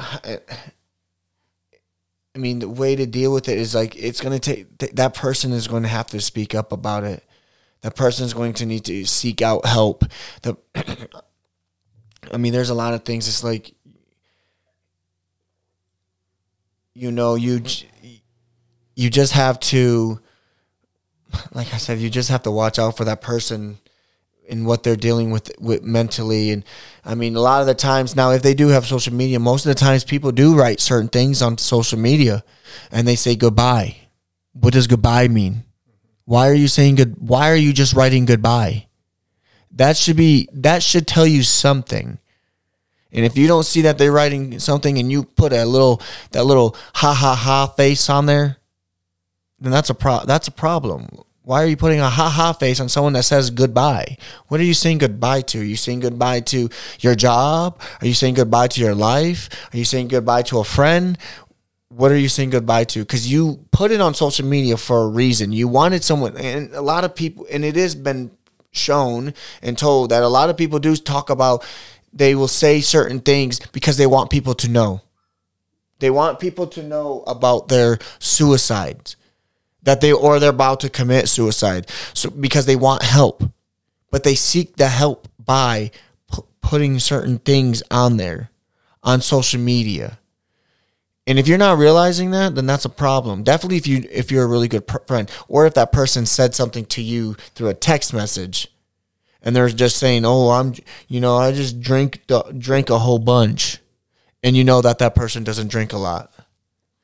Or that person said, "Oh, I just did this drug," and stuff like that, and you know that person would never do drugs. So it's like I said, suicide is a very hard thing to deal with, because you're not going to know unless that person talks about it. And I dealt with suicide multiple times in the past, and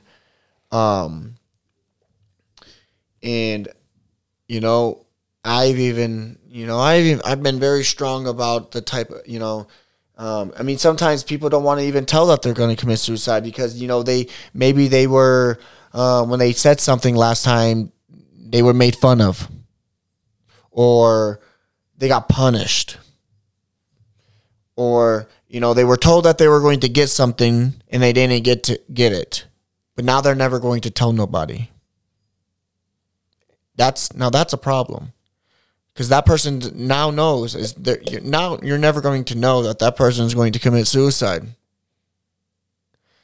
And I say that because I've said that once before. I never will tell nobody because I felt punished by a certain organization. And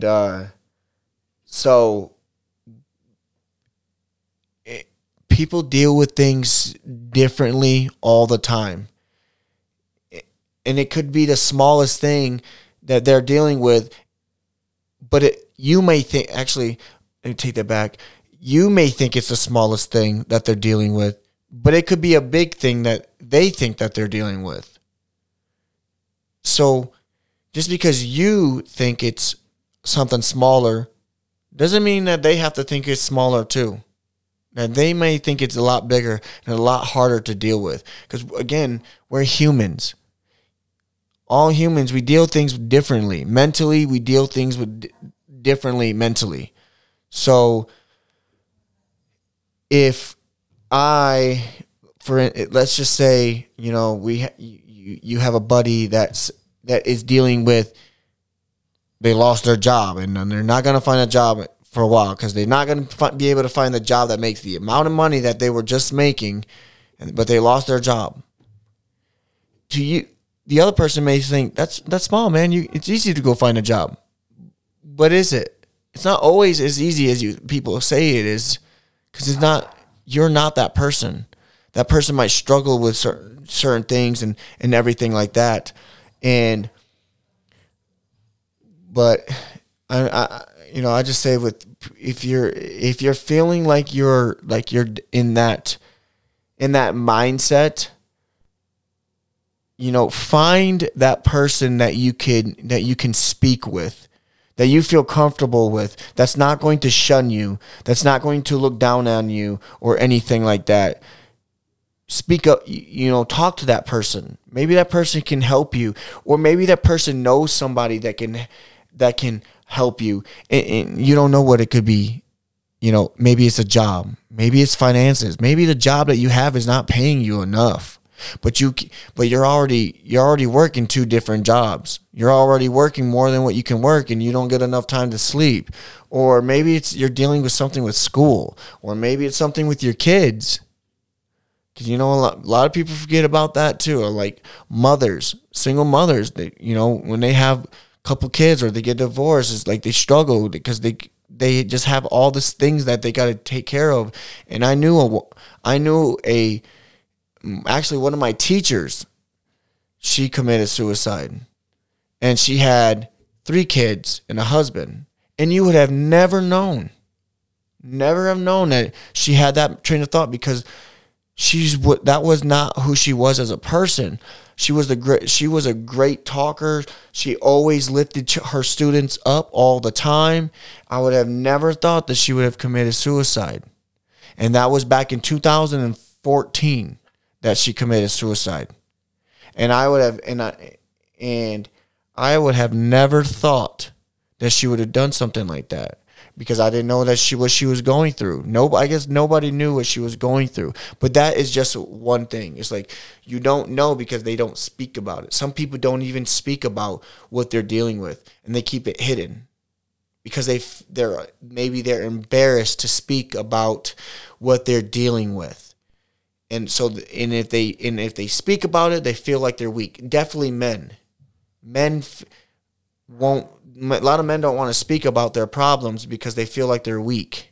And a lot of men, same thing, like even me talking about being sexually abused. A lot of men don't want to talk about that type of stuff because they're embarrassed or they feel like they're weak. And because men always want to act like they're the strong ones. And it doesn't make you not strong when you talk about it. It actually makes you stronger when you talk about it. It doesn't make you weak, it makes you stronger. But but again, we could talk about suicide all day. I mean, it's one of the biggest topics. I mean, they talk about it all the time, even in the military. Suicides, it happens all the time. And one of the things, like I was bringing up to my my first sergeant, I was like, one of the biggest things we as NCOs, what we need to do with our lower enlisted is we need to be contacting them every week, asking them how are they doing. Is there anything that you need? And things like that. We need, and you could do that even in the civilian world too. Ask your friends how you're doing. You don't have to contact them every single day and ask them how they're doing and, bothering them. But it's to still reach out to them and ask them, how are you doing? Are you doing okay? You need something? Because sometimes someone needs something, but they're afraid to ask you because they have too much pride. And because of that, because sometimes, like for myself, I know I have too much pride. And sometimes people that have too much pride I believe sometimes are the ones who want to commit suicide too. Because they have too much pride to ask you for help or to seek the help. And they have that too much pride that it could have been that they just needed $20 for some gas. But they were afraid to ask you for $20 for gas. So what do? They choose to do. They choose to commit suicide instead. And that's sad. Because maybe all at the same time they didn't feel like they had a friend. Or they didn't feel like their friends, because I've realized in this society, it doesn't feel like friends are friends nowadays. Back when we were younger, you had your best friend that you could always talk to. Your best friend was your best friend. They'll always do something for you and everything like that. And nowadays, people are too focused on themselves in this society. People are too worried about what they're doing or what they have to accomplish and things like that, and they forget about the other people around them. And if all it takes is just one text message or one phone call to ask someone how they're doing, that does not take that much time from you.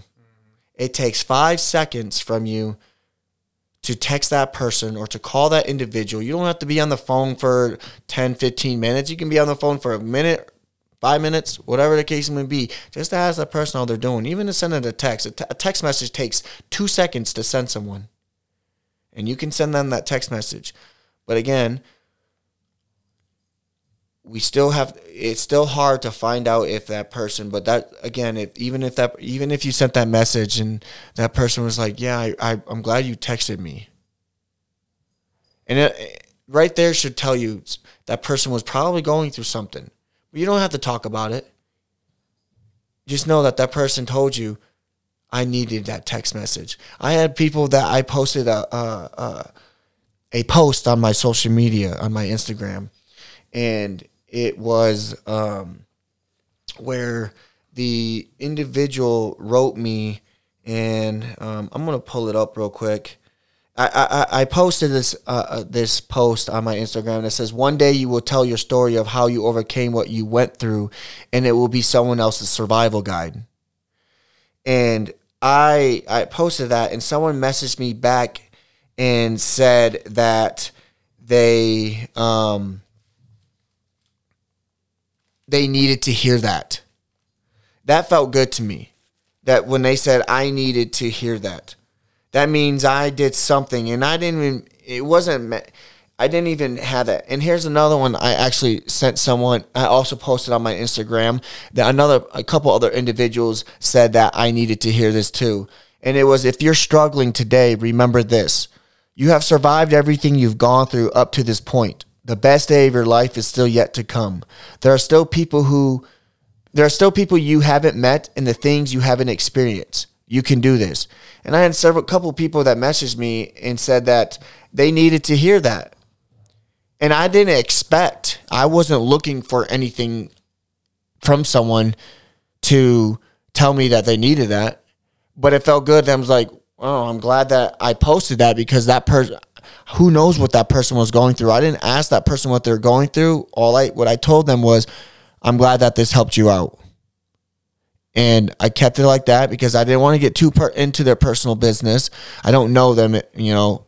I mean, I do have a lot of followers on Instagram, but I didn't want to get into their business like that. But I wanted to make sure that when they sent me that message and they said that they needed to hear that, I wanted to make sure I send them a message back knowing that I received it and I saw what they wrote and say that I'm glad that helped you out today. And it's just the simple things like that. And that was a total stranger. I don't know that person. I never met the person, but a lot of the people on my Instagram, I don't know who they are. A lot of them I've never met.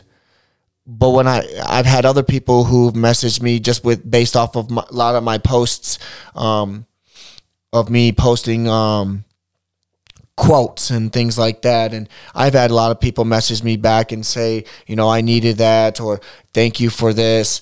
You know, I'm going to try to work on things and things like that. And when I receive those messages, I'm very thankful that I felt like I helped someone, and that, you know, it wasn't my intention. I wasn't seeking for anything for someone to say that. But when people reach out to me and do say that it helped them, I'm happy that it helped them. But, you know, again, you know, we deal with suicide all the time. And we need to open our eyes when your friends are seeking out, or even call your friend, you know, and it doesn't even have to be your friend, your family member too. It might be a family member that you don't talk to anymore and things like that, or whatever the case can be. But our life is too short. Our life is too short for us to be angry at the world or angry at the people, or to be mad about a stupid situation. It's time to be, you know, got to be an adult and deal with those things accordingly and get over the problem. You know, every day is tomorrow is a new day. So every day that you get to live and breathe is a new day for you to start over and to think more positive, to get the negative things out of your mind. Because suicide, it's not the route to go. And being with what I've dealt with suicide and trying to commit suicide several times, sometimes, even though I had the people that I had in my life,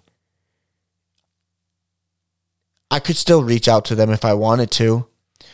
But in my mind, I didn't feel like my life was going the way I wanted my life to go. And I wasn't happy with the way that my life was going. So I felt the only way to deal with it is to take myself out. But at the same time, I have three dogs, and I look back and I'm like, where would those two dogs? Where would at the time I only had 2 dogs at the time. Now I have 3, because I rescue my dogs all the time.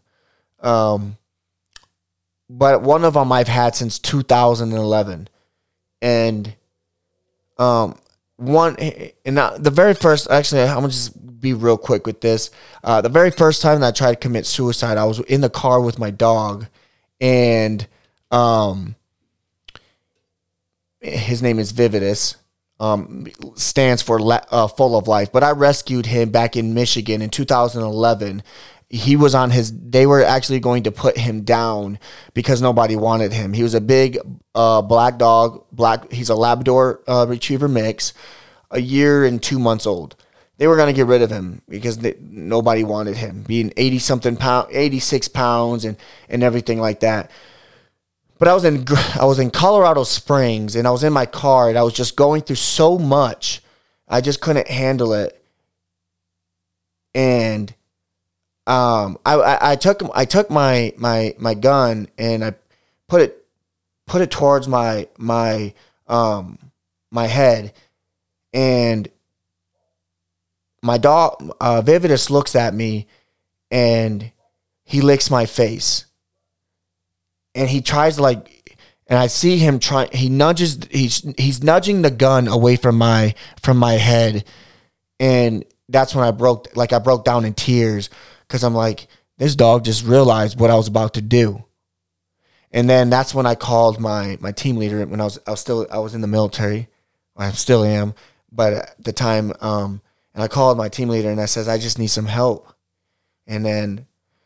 But in reality, if it wasn't for my dog giving me, or if I didn't have him in the car, and he gives me that lick on the face and nudges my gun away from my head, who knows if I would have been here today or not.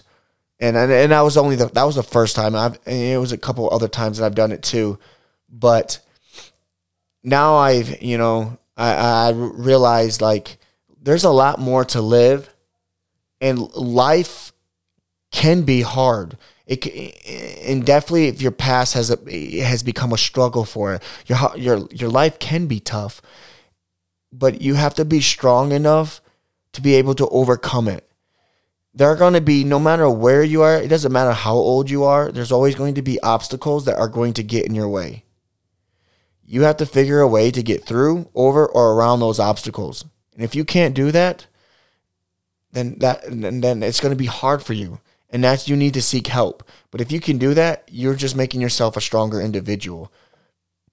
Because nobody should suffer alone. If you need help, get the help. Seek help. And I know in the beginning of the segment, I did say that I'm not big into counselors and things like that, but that's my opinion on that. But if it works for you, go seek it. Or if you have that friend that you can talk to, go speak to them. And I'm just going to leave it at that. Like, don't let your past dictate your future. Because every day is a new day to have a better day. And what you do today, because what happened in the past is the past. What you do today will change tomorrow, and what you do tomorrow will change your future. And if you're thinking about committing suicide, do seek help. Even though you got to be a strong person and seek the help. And everybody else who's listening and things like that, you also should be a person that texts your friend if you haven't spoke to them, or a family member, and ask them how are they doing. Just ask them. It's a simple text. It takes 2 seconds to do. It's too easy. Or even to call them for a minute and ask them how they're doing. It's too easy. No, thank you for that. Joe Stump, my friend, bringing up some great solid points. Transparency. We've got mothers, fathers, people tuning in, single moms. I know quite a few of my friends that are single parents are listening today. We are talking about predatory behavior. Joe brought up some great points. Even the victim can become his or her own predator.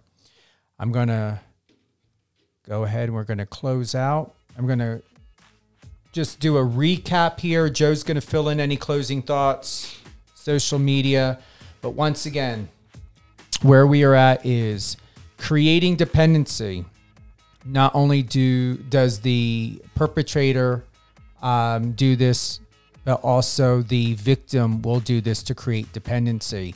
A sexual predator may begin manipulating their chosen victim to create dependency and intimacy. In the beginning, they may be very attentive, showering the individual with gifts, praise, phone calls, and texts. Well, the victim can do this as well to make sure that you're still paying attention. Am I on at the top of your list? Are you going to do what I want when I want? I'm bored. I want to go out. Can we go here? Can we go there? So just keep in mind, this even happens greatly in the entertainment industry. I've experienced it at a very young age. When I actually stopped modeling and acting because my model acting coach pursued me in a way that I was only 15 at the time. And I was like, if this is what their career is going to be like. And I had friends that committed suicide. I mean, I known someone that was 12 years old who was sexually exploited in the in this business, in the modeling industry. And she killed herself. This is something I shared with Joe the other day, that you've got to be very, very careful in what people with their intentions. Lastly, when we look at grooming, Grooming can feel exhilarating at first. The predator employs attentiveness, sensitivity, false empathy, and plenty of positive reinforcement to seduce their victims. Coming up to what Joe had talked about in his topic point, for their part, victims can be so enthralled with or overwhelmed by the attention that they are receiving, they will often overlook and ignore the red flags. And I'm going to honestly say that if someone is encouraging the victim to victimize and predatorize themselves, and you're encouraging it, and you are condoning and advocating intimacy and continued intimacy, especially when you know someone has been raped, sexually abused, violated, suicidal, all of these things that Joe was talking about. If it is not expressed that you are in a loving, committed relationship or marriage that warrants a responsible mutual connection of that intimacy, then why is it happening? So I'm going to honestly say that if you are out there, anyone that is out there, and you know someone that has gone through what Joe's gone through, my story, I've shared about it already, it's out there, and you come to the table and you're there doing your fuckery, even if you were to say, oh, well, it was the other person that pursued me. Well, you're an adult.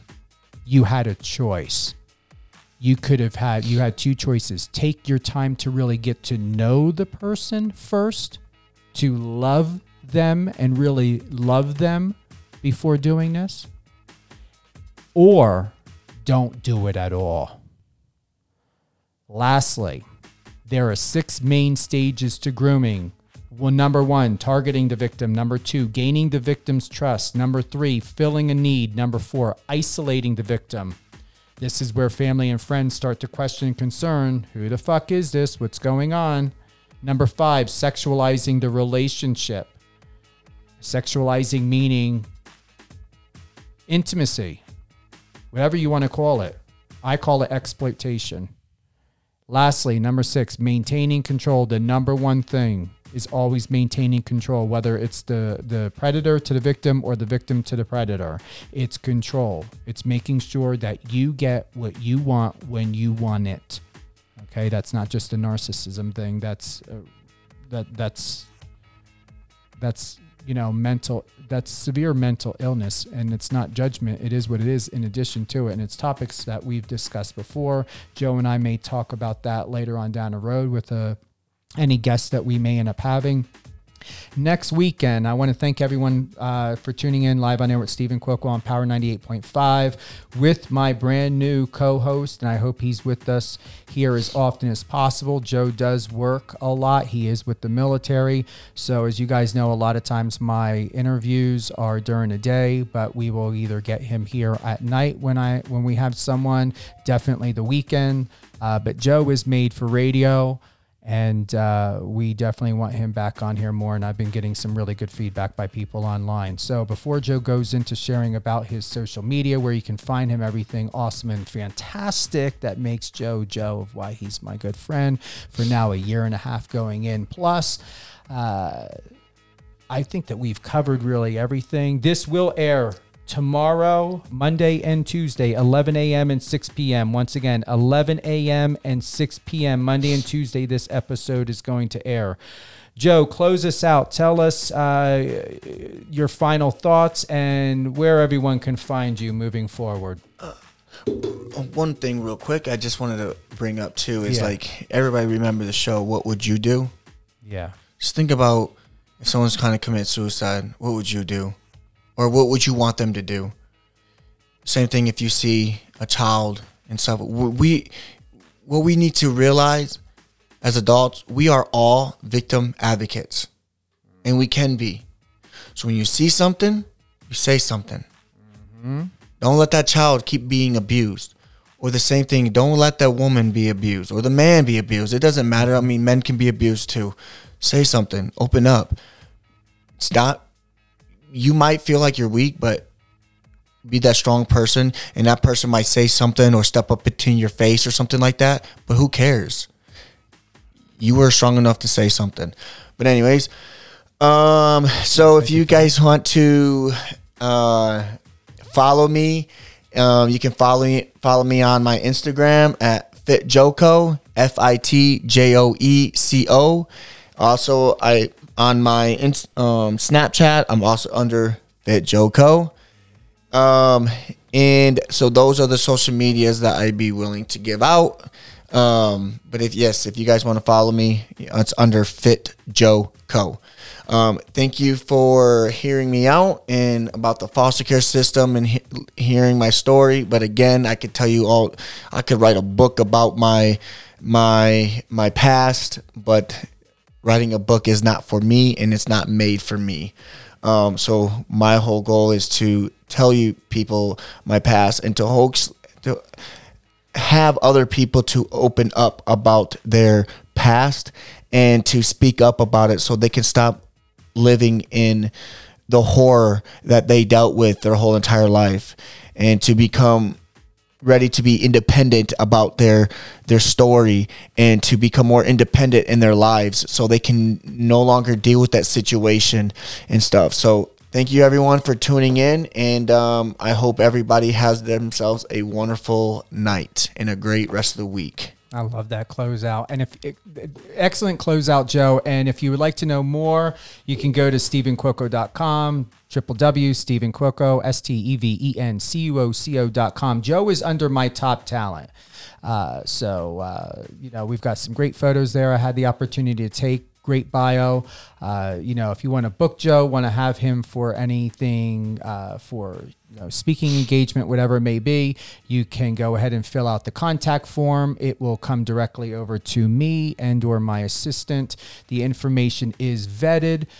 Joe knows that I take things very seriously. Like I said, I don't regret going into acting and modeling when I was a kid, but after several situations, from in a business, I decided to be a legal advocate and get into public relations and to practice a bit of law when it comes to copyright and intellectual property.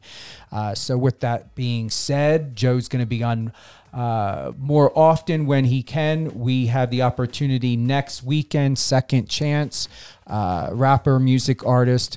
He was supposed to be on this weekend, but he's touring right now, doing a little mini tour.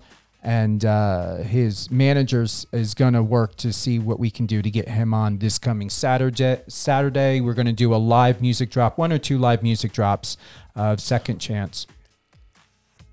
What? Oh, you can also find me on TikTok. FitJoeCo too. You can also. And if you find him, don't create a fucking fake profile, please. Yes. All right. I get tons of that. Yeah. So FitJoeCo. On all my social media. On all the social media. TikTok, Instagram, and Snapchat is all FitJoeCo. Okay, excellent. How do you feel, Joe? Did you like this? Your first time co-hosting? How did it? It was pretty good. It was pretty good. I think I did pretty well. You did. I'm impressed. I'm proud of you. You're made for this. I said a prayer in my head that this can lead us to bigger things. I would love for Joe to be in radio and stay in radio. I'm going to teach you a lot of stuff here. And I would say, I support the modeling and everything. There isn't any money, but we're going to work hard and we're going to see where this radio situation can take you and take us. And, hopefully with things opening back up in the entertainment industry, definitely can get to more events, more sponsorships and things like that. So this is a great start. And I'm going to work on a special introduction every time Joe comes on. I'm going to have something really, really great done by my friend Huss Rajab out there in London. So thank you for everyone from here all around the world. We're in Manchester. We're in New York. Now we're out here in Denver area. So that's what we're in a private studio out here, Joe and me.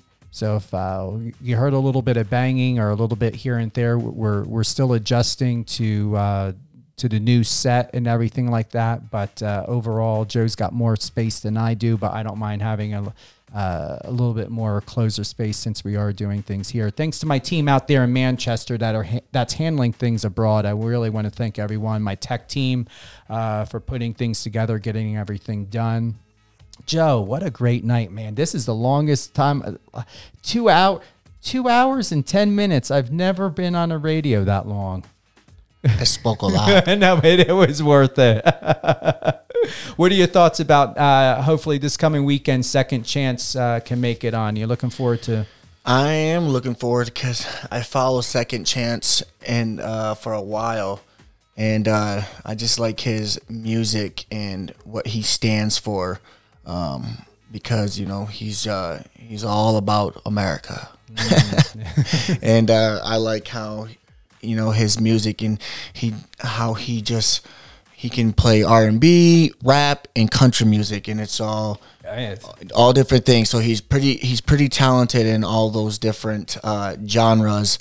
And so, yeah, I'm really looking forward to be able to talk to him and get to know him as a person. And, and if you guys follow me, I do a lot of shout outs for a lot of people all the time, just because I'm always trying to get, I always want to see other people to become just as successful.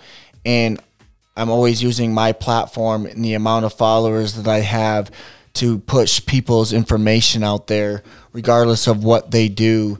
Even if it's modeling, or they got a clothing line, or they're making music, or they want to be an actor, or whatever the case it could be, something that they're doing. I always will do it. I do a lot of shout outs for them because I want to see those people become successful and for them to get new followers and potentially new clients, new people to buy their products. So that's what I like to do because I want to see other people be successful. And with that, I have to say, just don't take advantage of him when you do that either, because I'm the opposite. I'm not into shout outs at all. I don't mind them, but that's the thing that I like with Joe and I. He and I are a lot alike in a lot of ways, but also different in a lot of good ways. So I'm sure, what's great about the type of, when you've got a good friend, when you're not only having a good points, but when you've got friction from time to time, and I know I can be a handful, but I give Joe a lot of credit because sometimes I wonder what goes in his head when he deals with me, because, you get so used to being yourself. I know what my childhood friends had gone through, but I'm really grateful for Joe and the type of friendship that we have, because it's great to be so comfortable with someone to where you don't have to feel like you're perfect all the time. I don't even feel like that. That's not part of who I am, but at least I know that if I'm being a certain way or whatever, I tell him you can call me out for anything. I want to know how I am and how I'm acting, and I share the same back to him, being a mirror reflection. So thank you, everyone. Fit Joko. You can catch him all over the place. Be kind. Don't create a fake profile of him. When he gives shout outs and he's out there supporting you, show respect, reciprocate. Don't take advantage. Don't take advantage of people. This was a long topic point, but it was all well worth it. And, you tuned in the middle towards the end. This will air 8 a.m. and 6 p.m. this Monday and Tuesday. Have a great weekend, everyone. Thank you for being with us tonight, and peace out.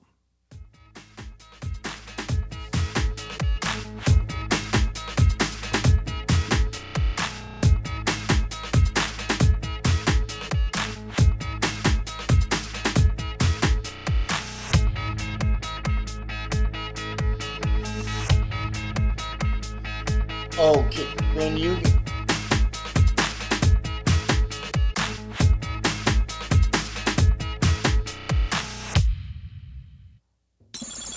Friend us on your socials and let's connect.